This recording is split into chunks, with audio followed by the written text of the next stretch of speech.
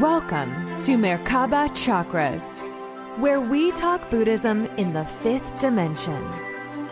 A Buddha is someone who's awake within the matrix and co-creating with divinity as a soul having a human experience. Each enlightened episode is dedicated to help you level up the energy field of your Merkaba. You can manifest the parallel reality that fits the best version of you. This podcast is for entertainment purposes and does not necessarily reflect the views of the host or replace any medical or legal advice. Now, let's welcome your host, author Vaughn Galt, and her guest.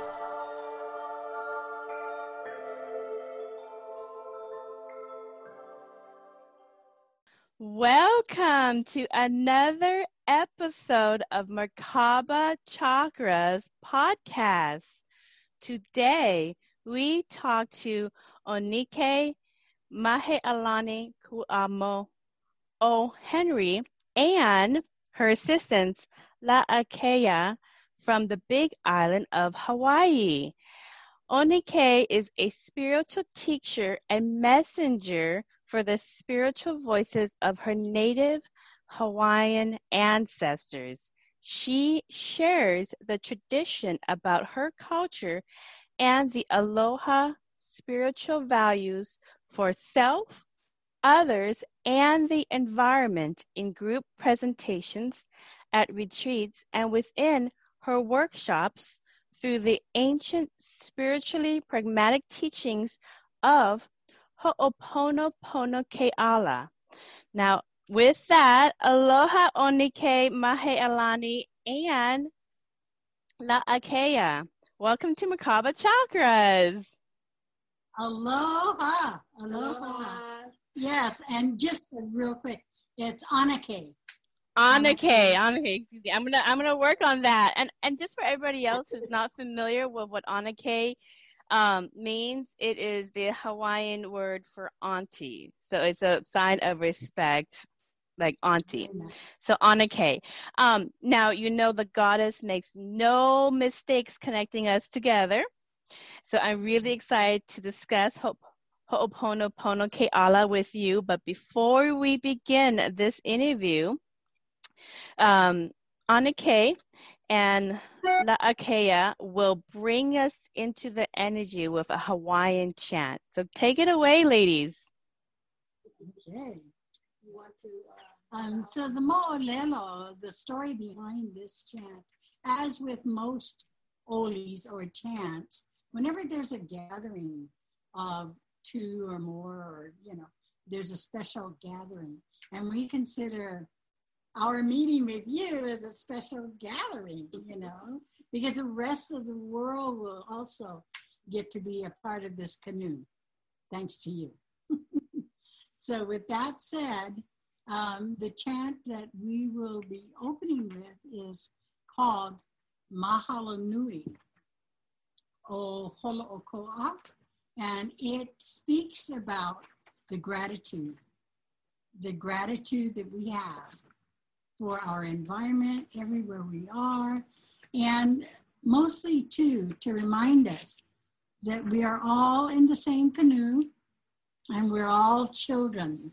We're all children of the universe. Okay? Makakau? Aye. Keiki au ke ia o Holo'oko'a. Mahalo nui. Mahalo nui. Mahalo nui no hola ke ia, pia po mai kai, me ke aloha. Mahalo nui. Mahalo I thank you for this day. Blessings with love. Keiki au ke ia. Keiki au ke ia no holoko'a, ele mai ana no makali'i. Keiki au ke ia.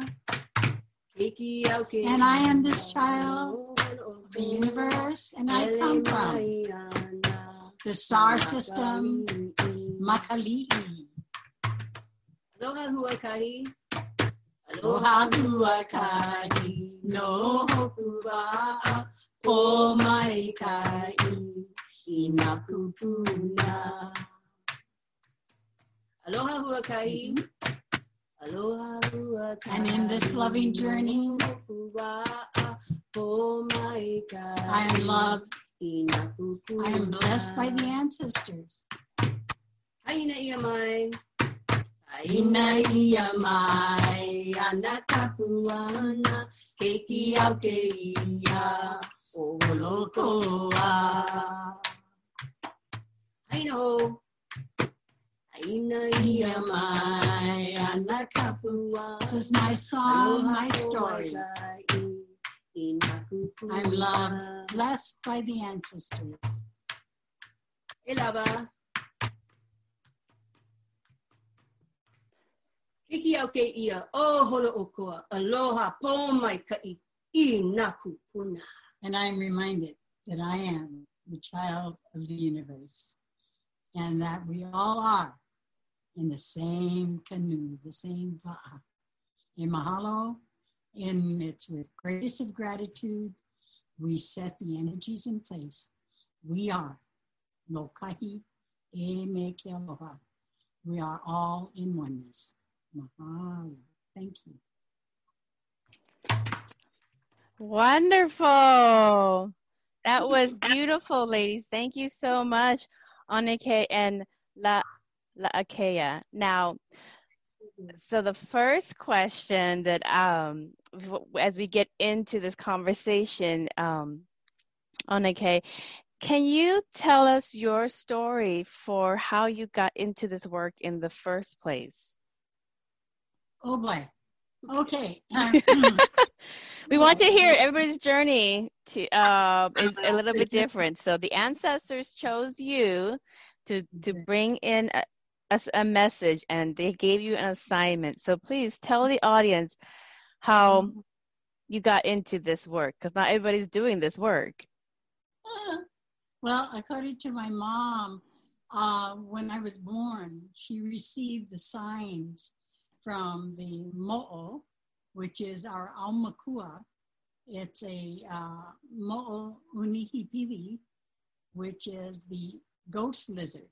Okay, so whenever a child is chosen or has a something significant that they want that child to help bring something in, you know, and in my case, it was to bring in the messages, to align myself, to stay in that alignment of the energies and the story time and the teachings from the ancestors.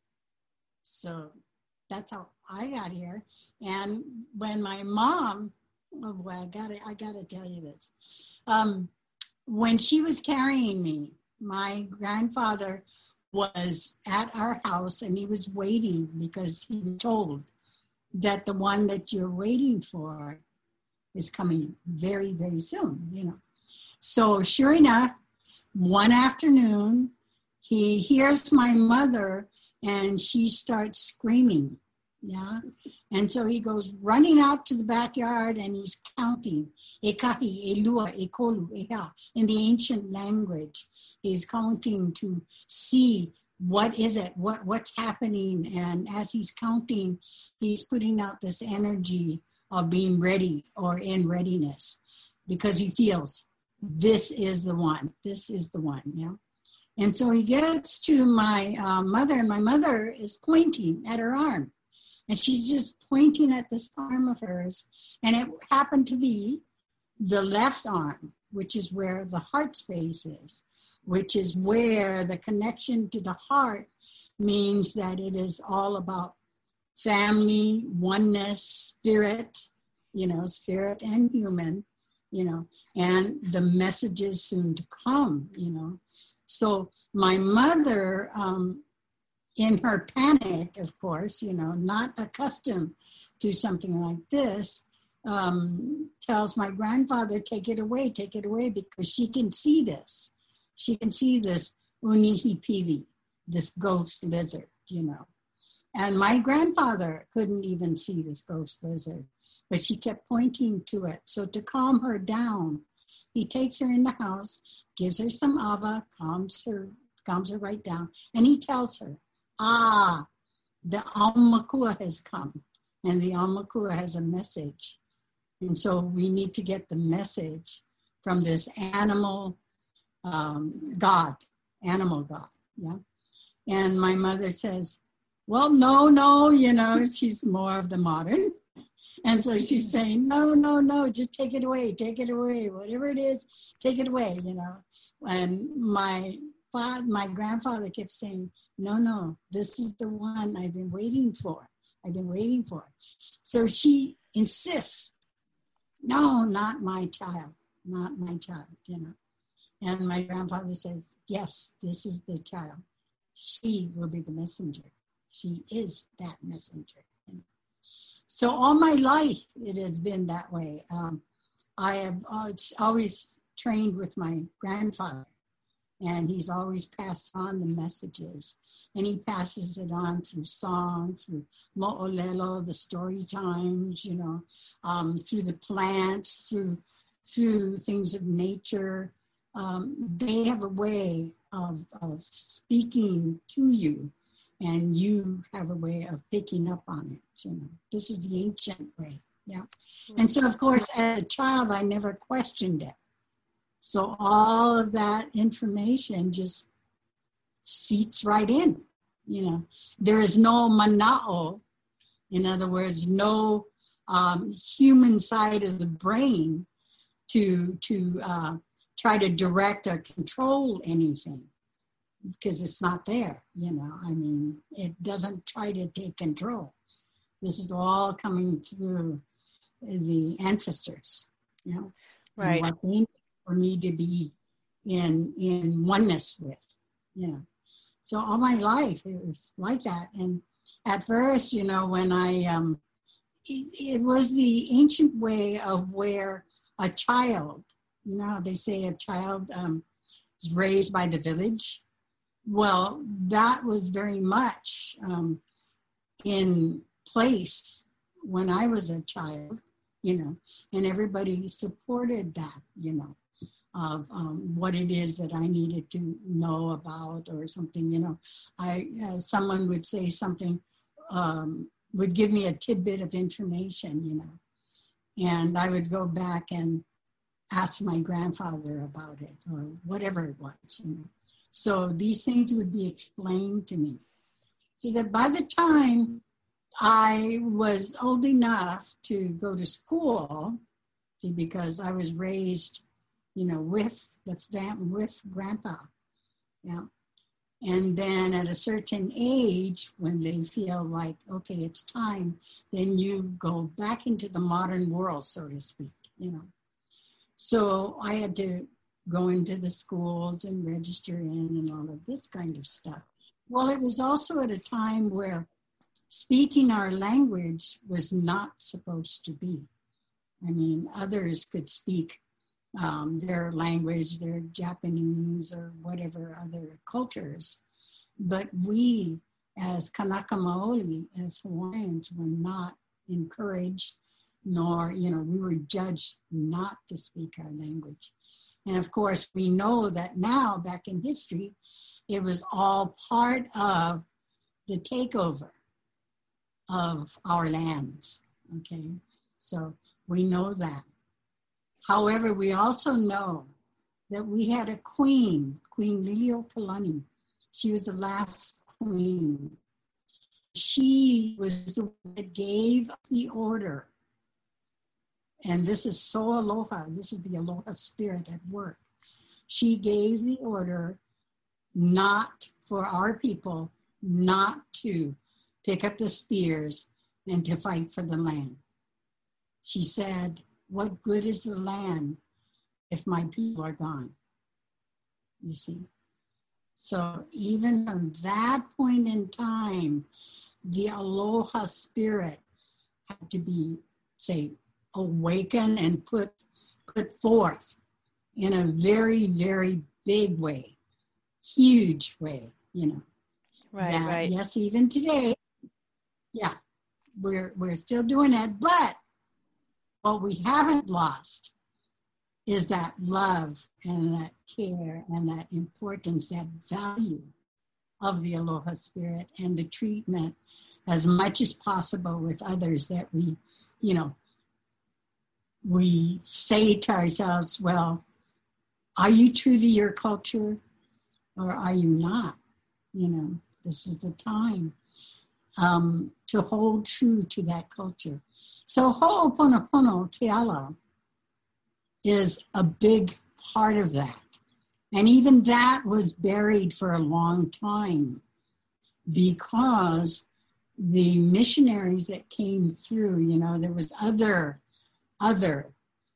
influences that also tried to take place from our belief systems. So the missionaries came in, and so even today, you'll hear of Ho'oponopono, but it is the more modern version, and it is the one that holds true more to the Western influences than it does to the Hawaiian, the Kanaka Maoli. Right. And I wanted to get into more kind of like the native Hawaiian perspective on the practice of Ho'oponopono Keala, because it is a practice where you make more right the path. And even in that alone, people don't quite, especially in Western minds, don't quite understand that. So I understand that practice in Buddhism is very, very advanced. And but before I explain the Eastern interpretation of that in our tradition and perspective on reality and how to work with reality, let's explain what is the native original ancient Hawaiian interpretation of Ho'oponopono Keala, which is making right more right. Can you explain that to people?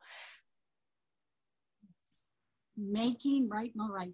If you knew what our language meant, you would know that those words are saying making right more right. In other words, the aloha has its values, and it stands first, foremost, and always as much as possible. Now, in this belief system, there is no wrongs. Very important, okay?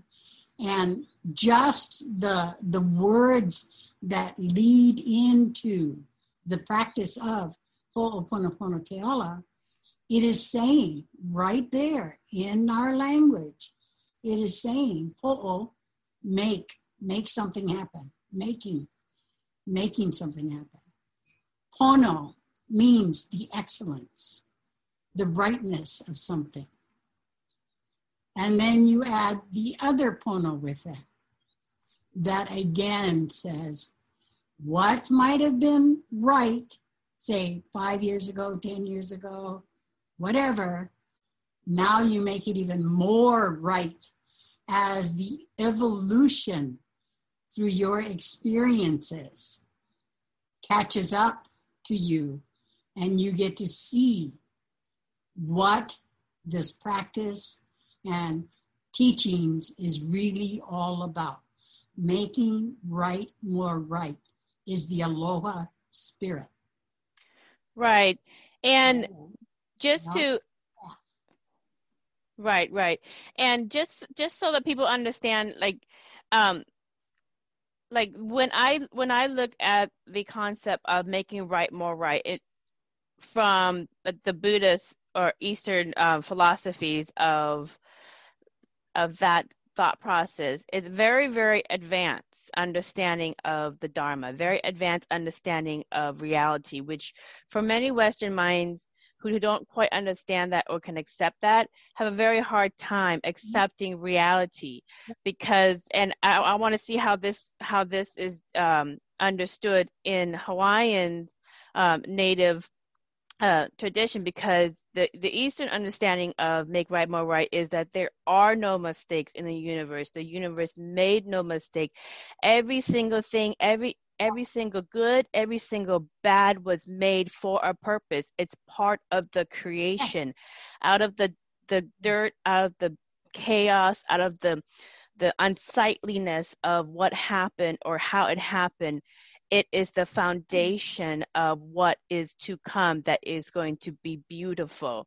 It's like being scared of the lava as it erupts and builds before the island is made.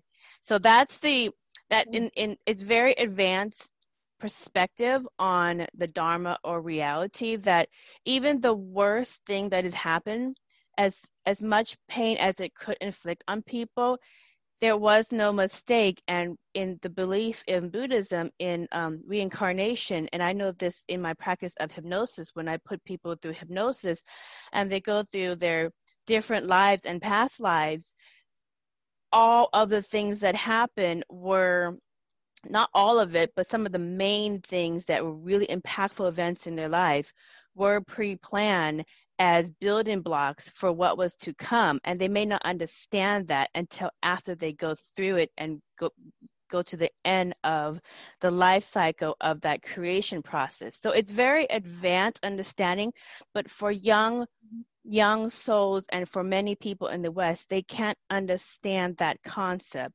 that there are no mistakes in the universe, and that all we're doing is accepting the creation process and trying to work with it to make it even better down the road. Can you explain that in Ho'oponopono, like that concept more clearly for people to understand? Because they really can't accept that that even the most horrible things that happen have a place in the creation process. The thought. You take the thought, all right, as everything, energy comes through this nucleus, this sight unseen, so to speak, yeah? And yet we know energy exists. I mean, look at what's around us, plants, flowers, things that can grow in spite of the worst storms. In spite of the plights, the battles, whatever, the thought is that as long as you think it, so you be it. See, and that's simple. I know that's really simple. And if you have a Western mind with this, you're going to try to fit the Ho'oponopono Keala into a small little cup, okay? And say, okay, but I still don't understand it. Of course not. You won't understand it until you actually hele ka'olelo, as we say. Walk the talk, as we say. Yeah. The thought factors, that choice, the koho. What is the thought that you're putting out here? What is it? Is it built on what? Is it built on aloha? Or is it built on revenge? Or is it built on, more primitive side of, say, the human? You know what I mean? As long as one needs to continue the conversion of evolution, okay, you're going to run into the same type of understanding that makes it hard for it to fit. Right. It's really simple. Right. It's and simple. It is really simple. And many people, especially in the West, have a very hard time understanding this because of maybe the culture or the belief systems that they have adopted, because reality or the Dharma or everything in the aloha spirit that runs around in space, everything is dependent on the level of consciousness and how you see it. So let me give you an example. Okay, so for Eastern mindsets, in advanced concepts of karma, which karma is just basically unbalanced energy trying to balance itself. That's all it is. Unbalanced energy trying to balance itself. It's not like you have karmic debt. If you cause a ripple in the pond is going to try to adjust itself to reach calm. It's just unbalanced energy. So in this concept, because this is the hardest part for many Western minds to understand about Ho'oponopono, Allah, is that, in the concept of manifest destiny, like certain big events are going to happen as part of the creation process to get to the best experience. And you may not understand it for that reason at the time until after you complete a full cycle of that, whatever that experience is. People will question, well, then, is everything that happens to us pre-planned, or do we have any free will in creation? So let me give examples. So if somebody's house was on fire, okay, let's say the wildfires recently, okay, the forest fires burnt their house down. It's a really tragic situation. They lost everything. Hopefully everybody survived and was safe, but they lost all the possessions. In that moment is a horrible thing that they see happen to them, and it causes a lot of pain and grief. And so for a lot of Western minds, they look at that, that's horrible. Why would that be part of my experience? Why would that be pre-planned? Not knowing that that was maybe the foundations that built a better neighborhood and gave the person a better opportunity for a better home, better opportunities that could not have come forward had they not lost that house that everything that they had was tied to. It kind of released them. So that's one way of seeing it on a grander scale in Eastern philosophy, but that's how we see it. So for Native Hawaiians, how do they see those tragic events in somebody's life? Is it manifest destiny that they pre-plan it, or is it just an accident? No, it's not an accident. It's not an accident. I wouldn't say that it's an accident. I would say then that's almost as if saying that your life is an accident. And I don't believe that. It is not an accident. Yeah. We are here to serve purposes. Some might say, oh, well, you're here to do your karmatic growth again or whatever, okay, if that works for you, it's good, whatever works for you as you take your steps to grow, okay, just like a baby, even though you want to rush over there and be sure to, help it and all of this, sometimes you must let it grow. You must let it go. And so that it will gain confidence. It will gain experience. It will gain growth. You see what I'm saying? Okay. Well, it's the same thing with one sense of spirit and one sense of the humanness. Okay. We have these two dichotomies working. Yeah. So the best that we can do really is to see ourselves growing even before we get there. And how does somebody see themselves growing in a painful situation? Okay. This would be tough. I will say that. That is very tough. to grow. So you have to grow so quickly like that, if that be the case. But it's not the case. It's not the case. You are, how shall I say, for lack of a better word, you are allowed to grow as you can. Okay? You really are. You're allowed to grow and gain your experiences as you can. Just because I can see, say, the beautiful mountains where I'm sitting, doesn't mean that everyone's going to be able to see that, So I would expect that a person sees themselves as, okay, I'll if they were to take this dynamics, this teachings seriously, then seriously means to also allow for your own growth to catch up so that you can evolve. My mother used to say that a lot. She used to say, yes, you have to be involved to evolve, and that's right there is as simple as it gets. Yeah, you can't stand off to the side and go, oh, well, let me read about this and then I'm there. No. You have to take the steps too.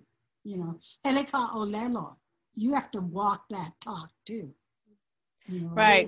And Grandpa used to call it ikaponomea. So all is in perfection.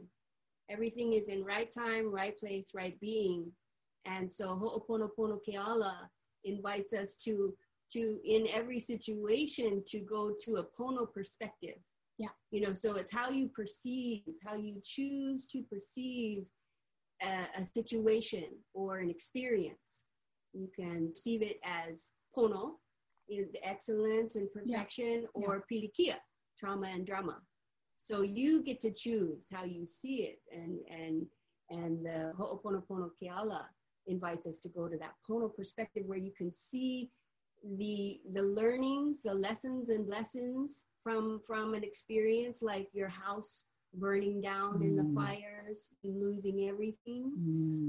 You go through that experience. Our neighbors just did that. The lava came and took 700 homes. Why did I know that? Not too long ago. I didn't even know that. I didn't even know that. And I just picked that out of the random thoughts. Oh, we are in the same energy. Going river of lava going just a mile down from our house, and people we know and love, their houses covered in 100 feet of lava at this time. So, but you go to the Pono perspective, that knowing of ikaponomea, all is in perfection, no matter what it is, and it's when we can choose to judge it as good or bad, and the evolvement is when we see the learnings and the growth and the blessings from it. When you see the pono in what has happened, you can easily see the pilikia. You can easily see the trauma and drama. What you would see that was maybe what you would call wrong. But when you look for the right, and there's a lot there, that's when you're really able to gather and tab in to that, the growth and the involvement of that experience. Right. The question always remains, okay, great, girls, how do I get there?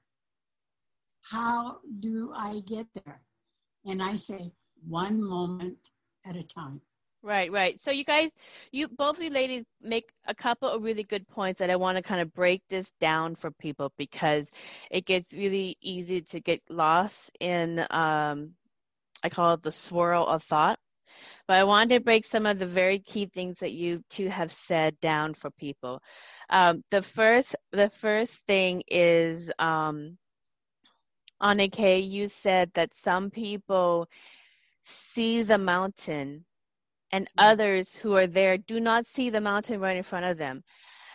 Why is that some people can tune into the mountain in their reality and other people cannot tune in and see that aspect of their reality?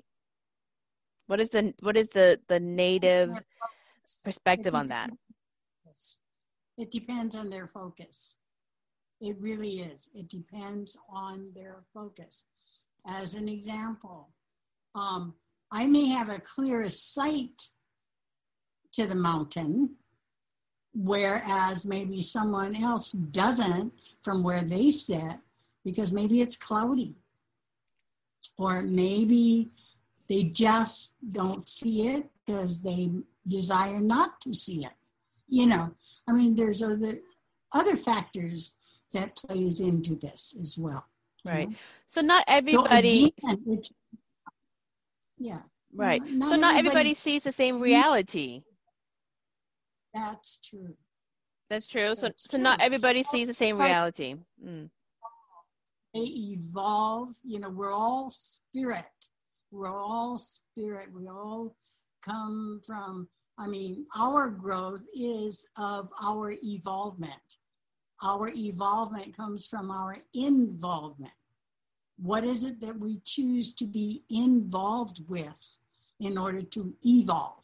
Right, right. So the inner work that you do will change or affect your perspective on how you see reality. And it is that perspective or that consciousness that somebody holds that will make it so that someone is seeing the mountain and tuning into the mountain that is in their reality, and others not seeing it. So it's kind of like a change of energy. Yeah, it's kind of a change of energy. Some people's energy have a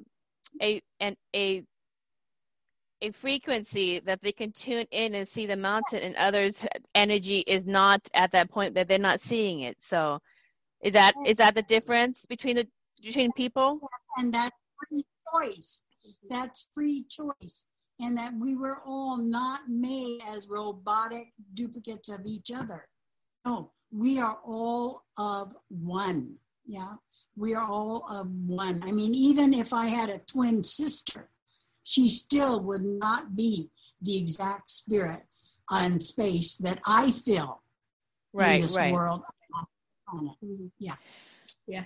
So she keeps it real simple, and this is a beautiful theme, is Anake refers to it as, you know, for us to be aloha and stay in that pono place ourselves, moment to moment, is that we understand that everyone is individual and they reach the beach when they reach the beach. Exactly. You know? Right. And that is so key. Right. And that is so key because, and you know, I myself, I am from the Hmong tribe of Laos, and the Hmong tribe of Laos, their folklore is that they're descendants of a Polynesian empire of the folklore of Lemuria, which we have a lot of those folklore stories of the ancestry and our ancient, you know, civilization in documented in artwork and murals and in story in Buddhism, just to kind of save the oral history of the ancient people that over time, you know, have become part of the mainland. But some parallels in perspective are very, very similar to the Hawaiian perspectives of Ho'oponopono Keala, because in that, like, if everyone has free will to do pretty much anything they want, they can change the trajectory of the way in which they're going to create reality or anything else like that. But everybody is different, and we respect everybody's different because everybody has a different journey. And oneness in the Western mind is, in some Western mind, the concept of oneness is that we all come together and we adopt the same thing and we look alike and we dress alike and we have the same belief system, and that's oneness, that's unity. Whereas that's not true in the East. In the East, and I think this might be very similar to Hawaiian perspective. In the East, And in Buddhism, oneness and unity has been ancient beliefs going all the way back to ancient times. And it is like a puzzle, different pieces of a puzzle picture that have different sizes and different shapes. And oneness is putting together all of the puzzle, all the different shapes to come together and then work together with our differences to create something more. That's oneness, like a puzzle. Not we're all going to change our shape and become squares and then sit next to each other. So there is no conversion. There's no reason to convert anybody because everyone is bringing in their puzzle piece. So what is the Hawaiian perspective of oneness, of unity? Well, not the one you're talking about. Yeah. What is your perspective of oneness and unity? Yes, it really is very much the aloha, very much of you and your spirit greatness, your spirit that feels right about something, feels pono about something, and wants to say grow with that or evolve with that, or it's a choice that you make for yourself.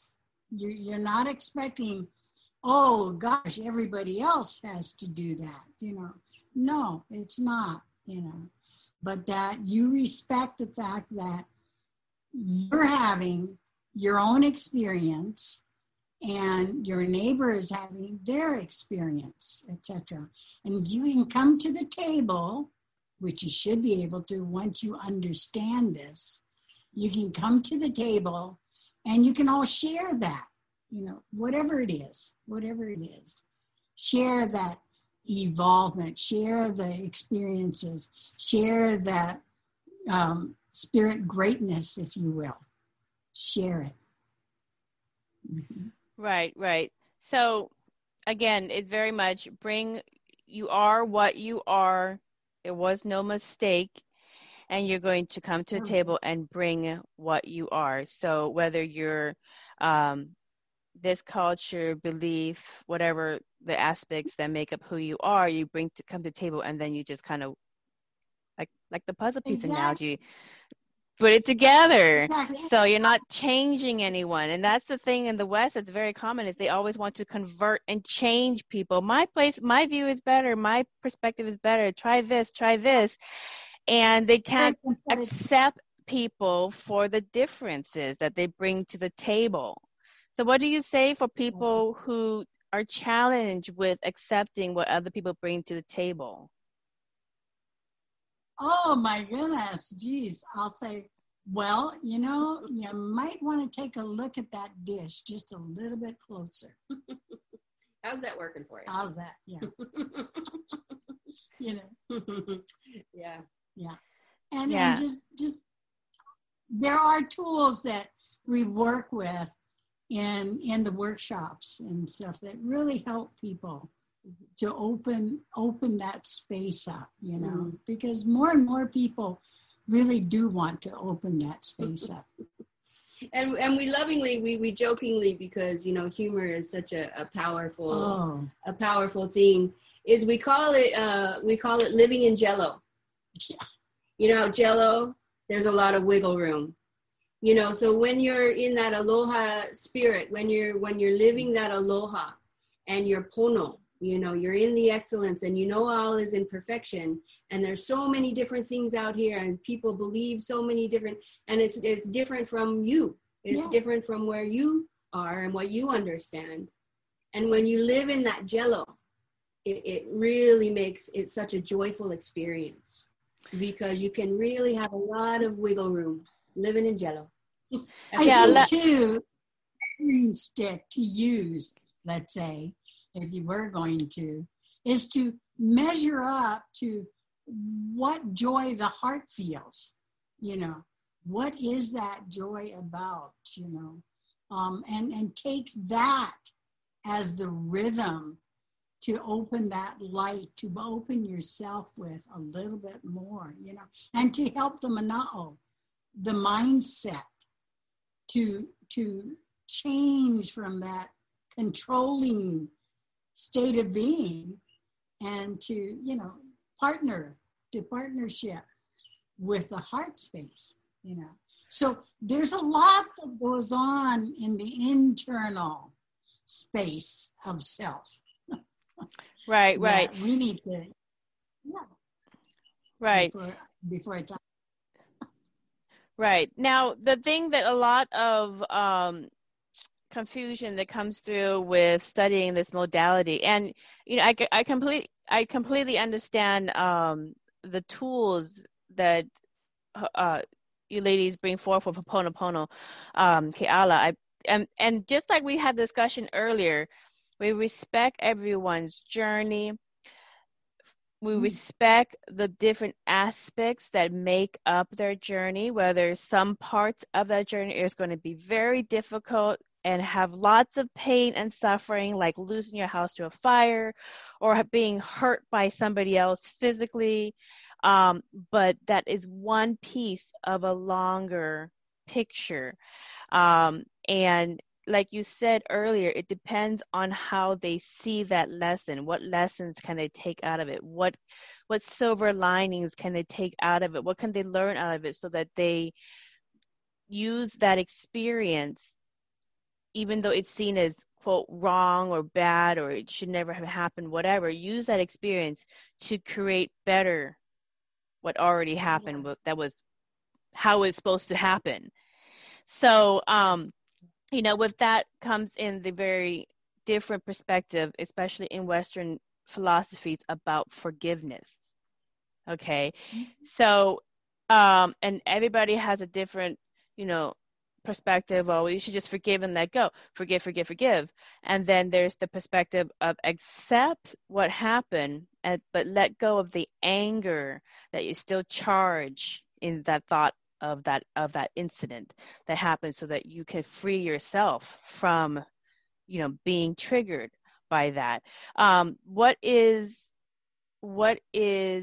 your perspective on how it is forgiveness is confused with Ho'oponopono, Keala?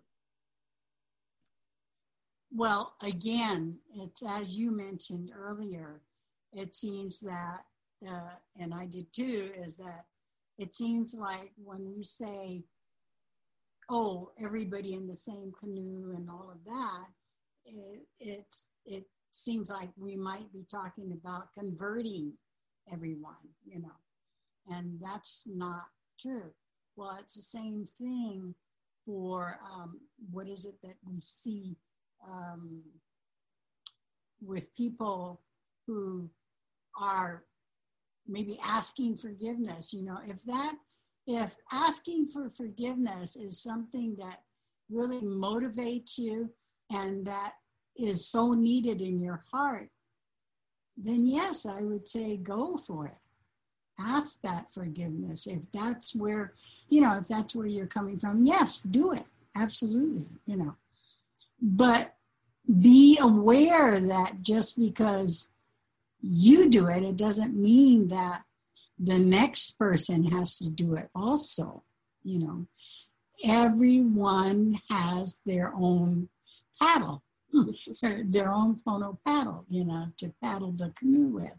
So just don't expect that just because you're asking for forgiveness that it's all done with, even with the other person, because that may not be so.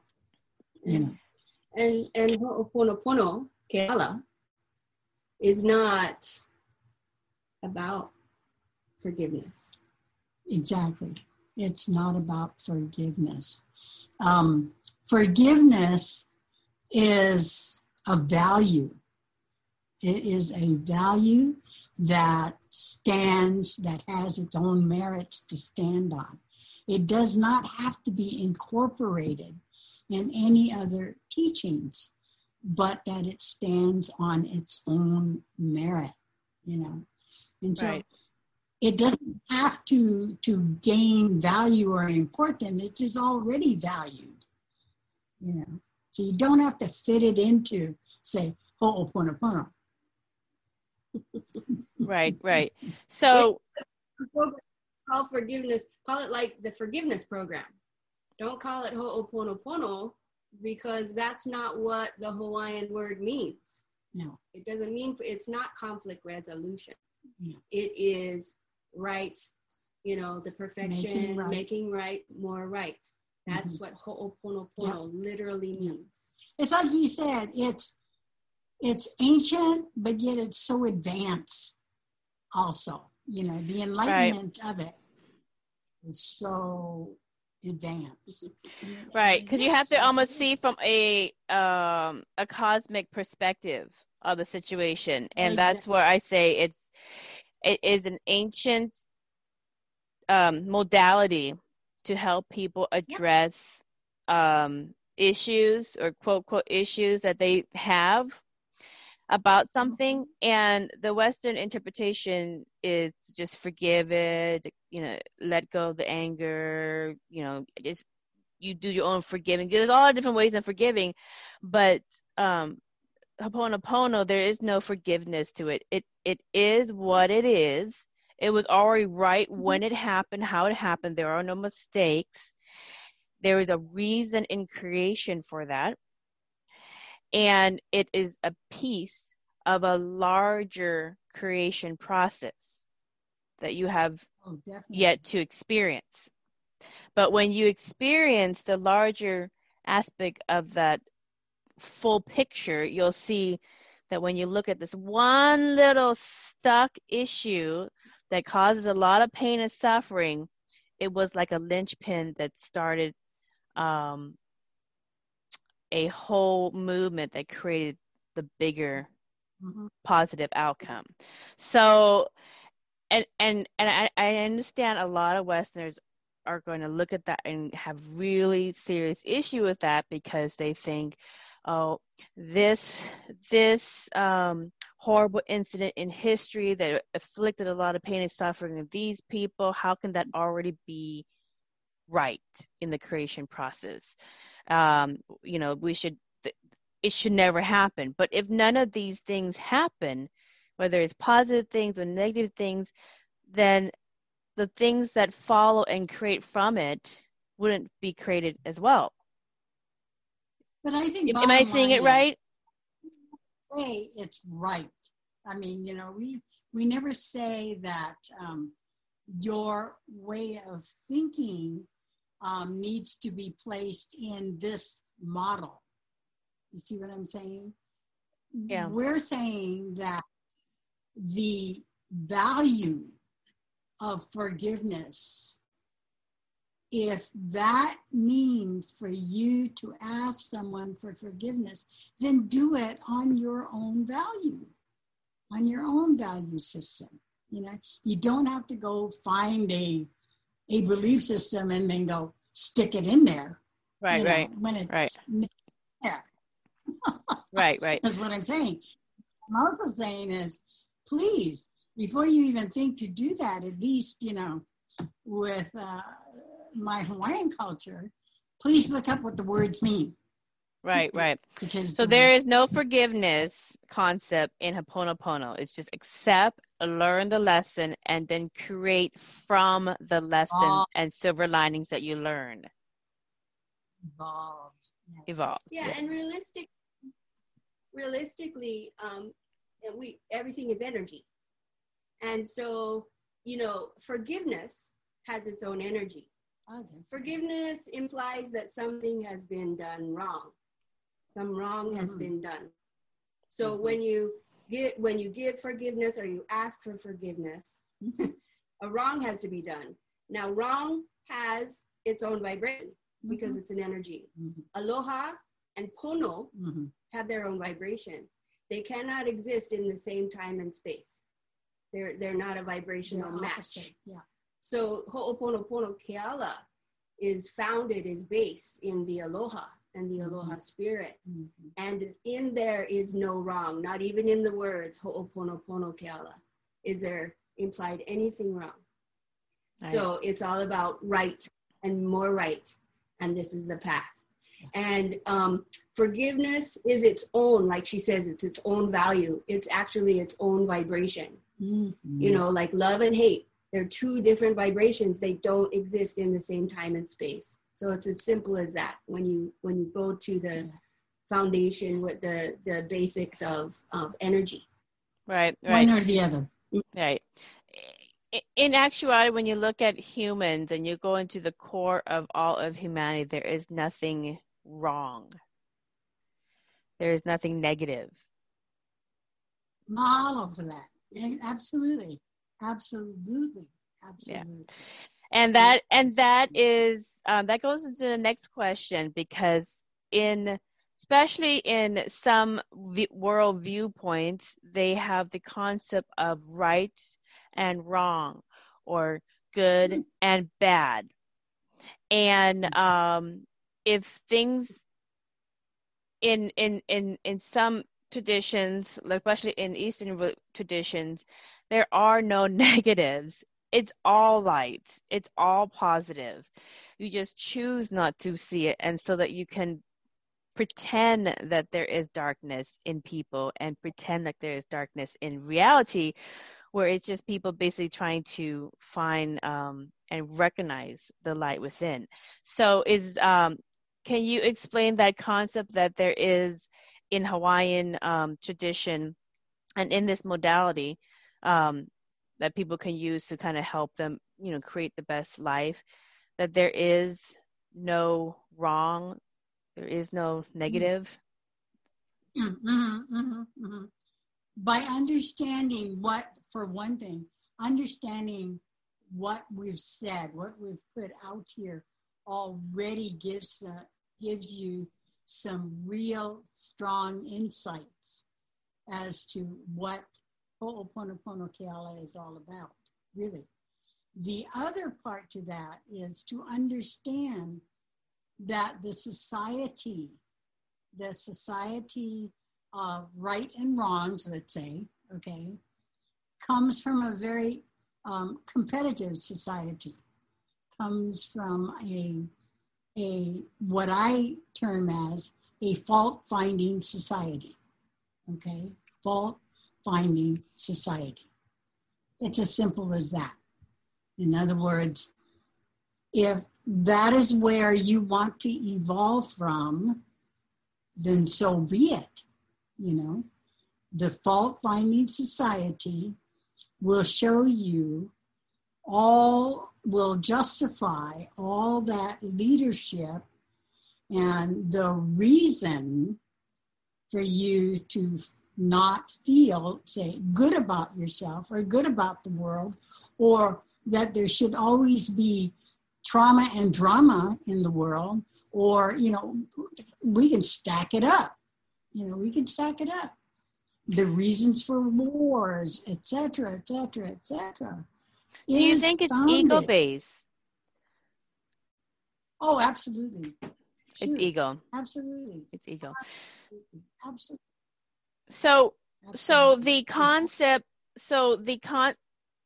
the imbalance that many people, especially in Western belief systems about reality, the Dharma, the Aloha, everything, consciousness, sees a high, a low, a good, a bad, a good versus evil, all that kind of stuff. It's kind of the competition. And that's, if you're on one side, then the other side, you have somebody to fight for, to fight against, and that would feed in your ego. Because you're on the good side. Everybody's on the good side. Even people on the bad side think they're on the good side. So the good side thinks they're on the good side. The bad side thinks they're on the good side. So everybody's on the good side. It's like they're fighting each other because they're both good. It gets confusing. It gets confusing. Hollywood mess. It's a whole Hollywood mess. Yeah. Yeah.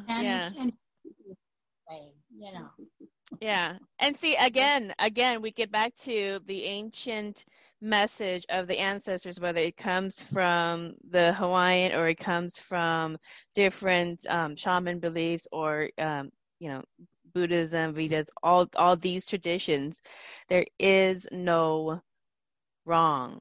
It's all good. It's all light. And it's not recognizing that in each other that is causing that you versus me. Let's find out who's good. Where you guys both are thinking you're good. So it's not recognized you guys are both good. So it's kind of funny when you think about that. One of the most amazing things that I recognized early on when I started studying with Anna Kay was she brings you, and Nakupuna, the ancestors, bring you immediately to our true identity. And our true identity is greatness. Mm-hmm. We are greatness. We are perfect just as we are. Every single moment. We have always been perfect. We will always be perfect. And that was the first thing she had on the board in that first class was welcome to your greatness. And, and then from there on, as that gave me permission to be truly my true identity of who I am, then I could go forward and from that experience. And when you come to a place where you fully accept that, you apono that, you accept it, I am greatness. All of a sudden you recognize that in everybody else. Mm-hmm. There is no competition. There is no wrong or right, or you should think like me, or you should believe like me, that kind of stuff. There's no fault finding at that point. You really can easily go to a Pono perspective of things and of others.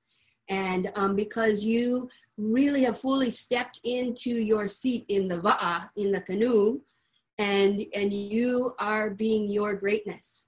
You now you're in charge. You are creating your desired experience moment to moment. Yes. Life isn't happening to you. Experiences aren't happening. Fires aren't happening to you. You are in charge of your experience, Right. You are creating it from within. Right. Yes. So when you really connect into, and that is the fundamental foundation of Ho'oponopono Kea'ala, and one of the first things Anna Kay, right. said. And I would say, especially as the world becomes smaller through the way that we connect, especially right now through Zooming all over the world. And you two ladies are giving workshops on this, on online webinars, online retreats right now. And then, when we do have in person, you have those as well. But as the world becomes more integrated and immerse with each other, it's almost like we can't go to the old ways, or I would say the Western ways of, I'm going to colonize you and you're going to take everything that I have to give you. So you're going to adopt my culture, adopt my language, adopt my belief system about reality and how we create reality. You can adopt it all, but instead, that hasn't worked in history, and it's just going to cause more of that good, bad fighting. So we could maybe just wipe that out and adopt the perspective of when you meet new people, or when you engage with commerce with new countries, adopt more the perspective of, okay, here's what I bring to the table. What can we learn from you and what you bring to the table? And how can we coexist and also create new experiences together that we're both going to love as we are? And that's old thinking that needs to be new again all over the world. Yeah, and through the experiences that we're having at this time, we really understand globally, on a global perspective now, how interconnected we truly are. We are so interconnected. And so everything affects everything else.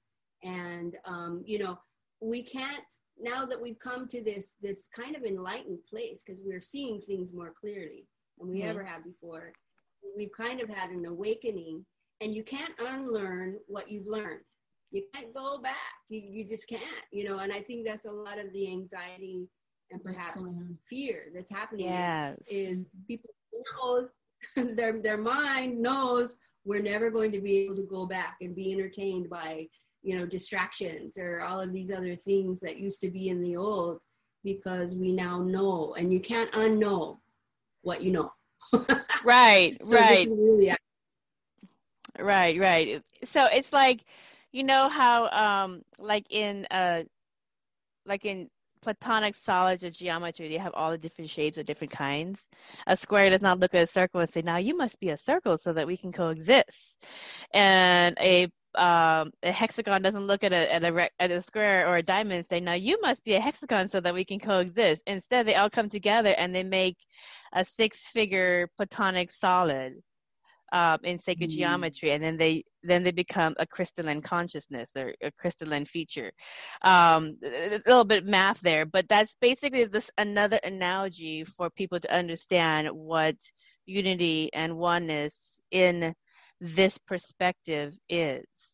And so if you're going to have more harmony in these higher energies of Earth right now, you're going to need to work with those differences that people bring to the table and learn from each other. It sounds so simple, but you know, people make it much harder than it is. Everybody to the core is good. There is no bad. We make mistakes because we're not seeing the good in each other, and we're not seeing the light in each other.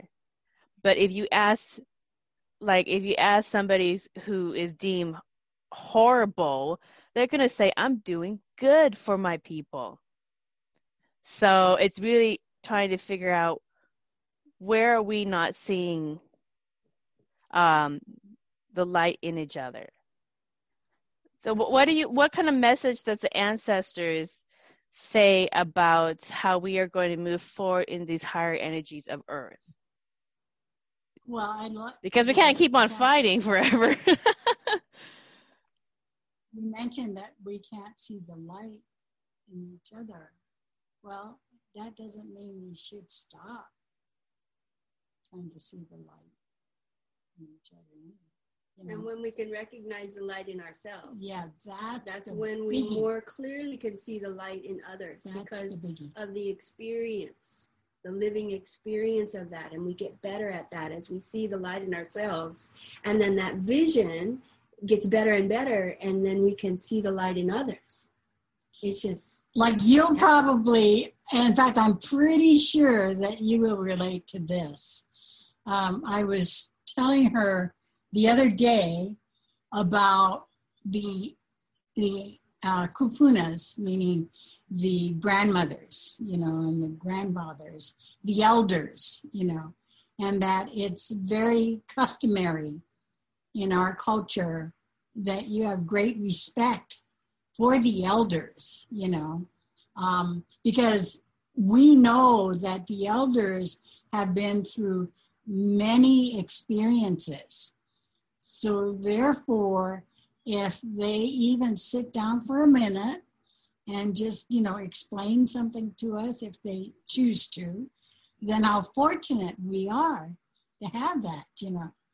And I told her, I said, yeah, in our culture, in fact, you don't have a voice until you are considered a kupuna, an elder, you know, and that would be 60-ish on. 65-ish on. You know? Yeah. Anything less than that, they'll look at you and then they'll go, mm-hmm. But they don't really take you seriously because not enough experience, you know, they recognize that too, you know. And so as you grow, you notice. Yeah, it's so true. Yeah, as we apply, you know, the tools and apply these abilities, you know, really in that mani iho, that self-love, and you know, embracing and accepting our greatness, you know, and we really have living experience with that. then we gain this wisdom, and it's easier, and we're more powerful with those gifts. And so then of course that gift, we're able to see others in that way. And then that shifts, you know, all of our priorities. It shifts how we show up in the world, how we navigate the waters of life. Right. Exactly. Very good points. And let me ask you another question about that. I mean, you know, when we look at the, you know, they call, Anna-Kay, they call your generation the great generation. You guys did a lot of things, you know, when you guys overcome a lot of pandemics.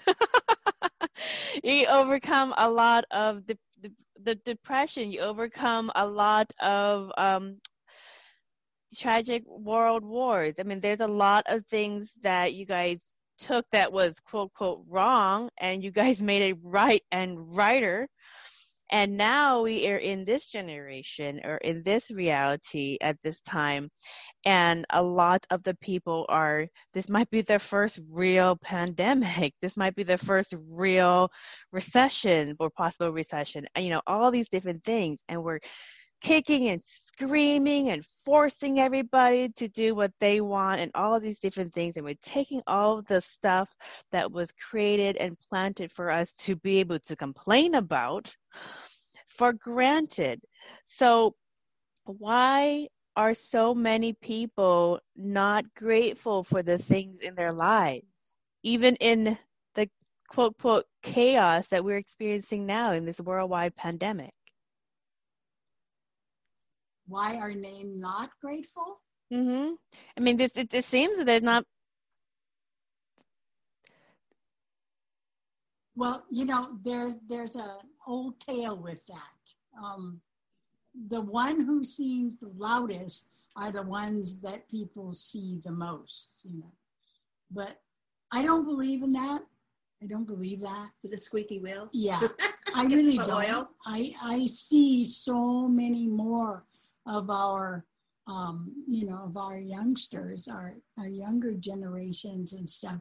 They are working very hard to make a difference. I see that, you know, and it gives me the choice that I can sit there and say, oh my goodness, you guys shouldn't do it that way because this is how we got into that and blah, blah, blah, blah, blah. No, my job, I feel, is to help encourage those that feel like, I think I got it, Kupuna. I think, you know, I think I'm doing it okay. Am I doing it okay? You know, that's where my energies are. Mm-hmm. Yeah, you know, and honestly, Anna-Kay, you know, speaks of this all the time. She goes, you know, we're so busy gathering the alo, gathering the wisdom, gathering the knowing, gathering, you know, learning here, go to this class, go to that class. So you gather all this alo, all this knowledge and wisdom and enlightenment, and yet we haven't done the hana.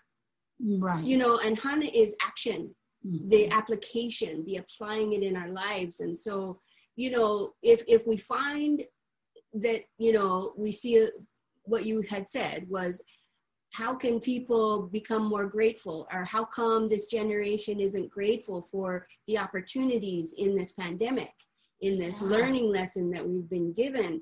And it's about putting in the hana, which is applying and energizing the vibration of mahalo, of gratitude. And we do that with our chant. That's our chant is Mahalo Nui. Mahalo is gratitude, gratefulness, thank you. And Nui is very much, abundant. So thank you very much. So we energize. We know how energy works. We know the universal law of energy and how it works. And so we energize it in our lives. We do a list of mahalos every day, and we speak them out loud, and we put a glass of water on it at night, and we speak it. And it infuses that gratitude into the water, and then in the morning we drink that water. We do the hana. We walk the talk. We olelo, holo, holo. We walk the talk. And we energize that gratitude throughout the day. So as something happens, we tab it, acknowledge it, and we mahalo it. And so, we're constantly in that vibration of gratitude.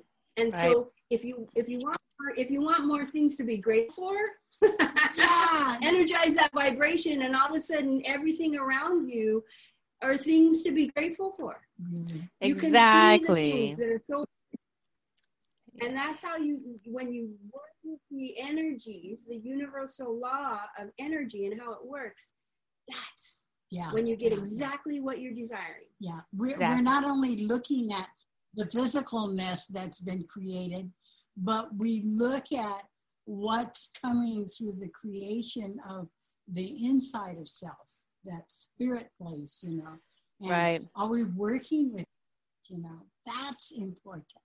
Right. I completely agree 100%. That's how you live moment by moment in our life. And that's how you create with the highest energy to create the highest version of reality for your soul to experience in your body. So, like in Eastern philosophies and in Buddhism, when we meditate, and meditation can be anything where you're not really thinking, the monkey mind, the ego has kind of shut off. And basically all you do is you get into, even walking in nature. You just get into a process where you are in science, they call it the gamma wave frequency. It's a higher frequency, tunes into higher energies of the universe and higher realities. And the easiest way for anybody to get into that higher energy of the universe is to be in gratitude, to count the silver linings, to see the positive outcome the positive potential that could happen, to see the light inside the bad, and see that there is no bad, and they're working on it. So, I mean, it is all of that. So, and I do agree that for the most part, if you just don't pay attention to the small amount of people who are not taking things, not being grateful for things, complaining about things, all of that, as compared to the mass whole of most of humanity and most people, and especially the young, many of them are grateful, even in tough situations like the pandemic that we're going through. They are grateful that they can, have online school, that they can order all their favorite foods straight to them delivered like a king and a queen, that they can play any video game about anything that they want to at their fingertips, that they can communicate with somebody in Hawaii to Seattle, or they can communicate with anybody in the world at any time when they feel like it, in an instant, that they can, that even looking around, I mean, even when I look around at you two ladies, there is no time in history where you can get all of the things that you want in the same space. I mean, there's so many different options. Even to order food, it's like, what do you want? Do you want Hawaiian food? Do you want Chinese food? Do you want meat and potatoes? Do you want barbecue? These all came from different cultures, and guess what? They're all at your fingertips for you to order, and they will deliver it straight to your mouth if you want to. Be grateful for that, because if you ask anybody in history on your worst day during the pandemic, or even after the pandemic, and they see all the opportunities and all of the different potentials that you have at your fingertips, they would trade your worst day. And that is what people need to see, that there's so much to be grateful for. Always. Yeah. And I'm so really, really grateful that you've taken this on, that you're listening to the ancestors, and they're saying, okay, get this book done, and oh my goodness, that's what last Anake, Mahe Alani, and for both of you ladies, what last message does the ancestors of Hawaii and the ancient empire of the Polynesian Islands want us to take with us going forward in these times? Well, they're saying right now that there'll come a day when we leave the planet, you know, and by that they mean that through space travel, they're talking about that, you know. And even before that, they're mentioning for many of us to come to that place where you ask yourself, who's in charge? You know, who's in charge? Am I in charge of my evolution? Or is someone else who lived maybe 2,000 years ago in charge of the evolution? Or somebody who lives in Washington or, you know, wherever, you know. Am I in charge? Am I really in charge of me and what I bring to the table? You know, it just breaks down to that, to the core. You know. And so to be able to help others to come to that point in their lives, you know, to answer that question, who's in charge? Mm-hmm. Yeah. Yeah, you know, we've had so many blessings and so many Pono experiences that we've gone through, even before the pandemic, like we said, with the lava flow, you know, coming so close, and you know, learning the teachings of the goddess Pele, the volcano goddess. And what she always teaches us, you know, especially in this time of the feminine, you know, the energies of the feminine.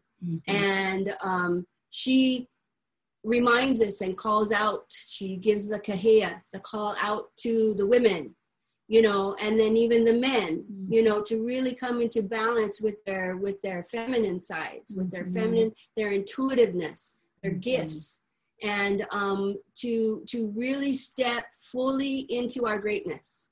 You know, the goddess Pele, she always shows herself in the greatest aloha that she is. And when you look at how, you know, that she brings her flows, and maybe she does cover an area and there might be homes there.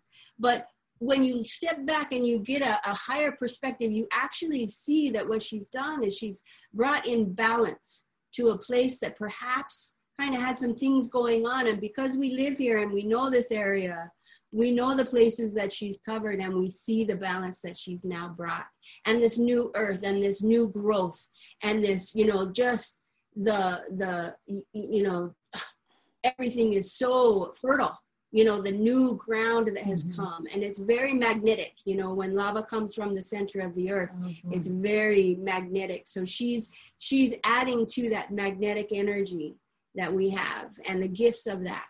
And, you know, she really calls to us, especially in this feminine energy, in this time of the grand feminine, you know, Ikaika Wahine, we call it, the powerful woman.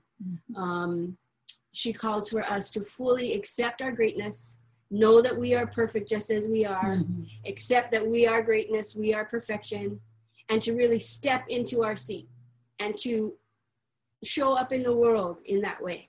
You know, to come forward and bring our superpowers, whatever that is, because we all have our own little superpowers that we have. Yeah, we can go right out here and you can see the flow, that where she's been.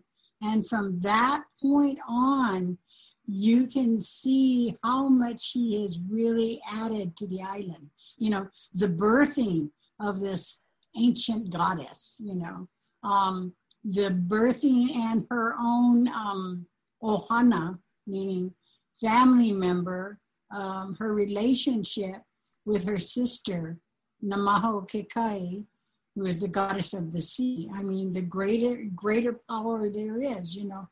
So many people come to our islands, so many, and they come to give ceremony or to be attached to, say, Pele, for instance, And so they'll come and they'll ask us, oh, can you take us to where Pele is? Is it safe? Is it okay? And we'll say, oh, yeah. And they'll want to do ceremony there. And then we'll point out, we'll say, oh, and let's not forget her sister. The big sister. Yeah, and they'll go, the sister? And I go, oh, yeah, the sister, the mighty Namaho Kekai, who is the goddess of the oceans that ties us all together from the South Japan Ocean, China, all the oceans. And we're all in this, Just expand. I call it index the aloha. Yeah, as Pele teaches us to stand in our greatness and to be our greatness, Namaho Kekai holds that space so well, continuously, in her ebbs and flows and to go and to just sit and watch her, for the day. And she teaches us so much, always. Yeah. So that is the call. That's the Kehea for now at this time, is to really just embrace and accept ourselves as the greatness that we are. So, so many people can and do and, must sit in their living rooms and perhaps watch this amazing flow going on the TV and stuff. We look over just through the forest and we go, hi. Haley's in the hood. Haley's in the hood. Yeah. So, well, yeah. Well, yes, Anake, Mahealani, and La'akea, I think we've given listeners a lot to think about, great tools that they can put in the tool belt for how they are going to create their reality from within the best that they can and still be good stewards to this home that we call Earth.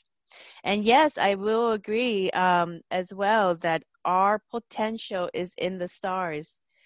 As dust that we once were, we will again enter the dust of the stars and take the DNA and the history and the experiences of Earth with us when she also rests as well eventually. So, if you want to learn more about Ho'oponopono Ke'ala and this tool and to get in contact with these two ladies, you can reach out to them on their website. Right now, they are offering online webinars, online seminars. And so just look over their offerings and you can find that all on this website, which is alohaspiritauntie.com. So with that, thank you so much for a wonderful interview. I had so much fun. And until next time, aloha. A-U-N-T-Y. Yes. Okay. Oh, thank you. Thank you, ladies. Blessings.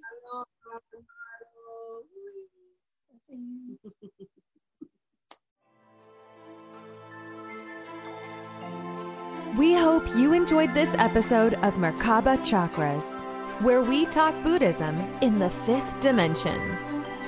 For more information about today's guest, please go to the show description. For more information about Vaughn's metaphysical work, please go to merkabachakras.com. The views expressed today are for entertainment purposes and do not necessarily reflect the views of the host or replace any medical or legal advice. Don't forget to subscribe for more interviews about the fifth dimension. Until we meet again, blessings.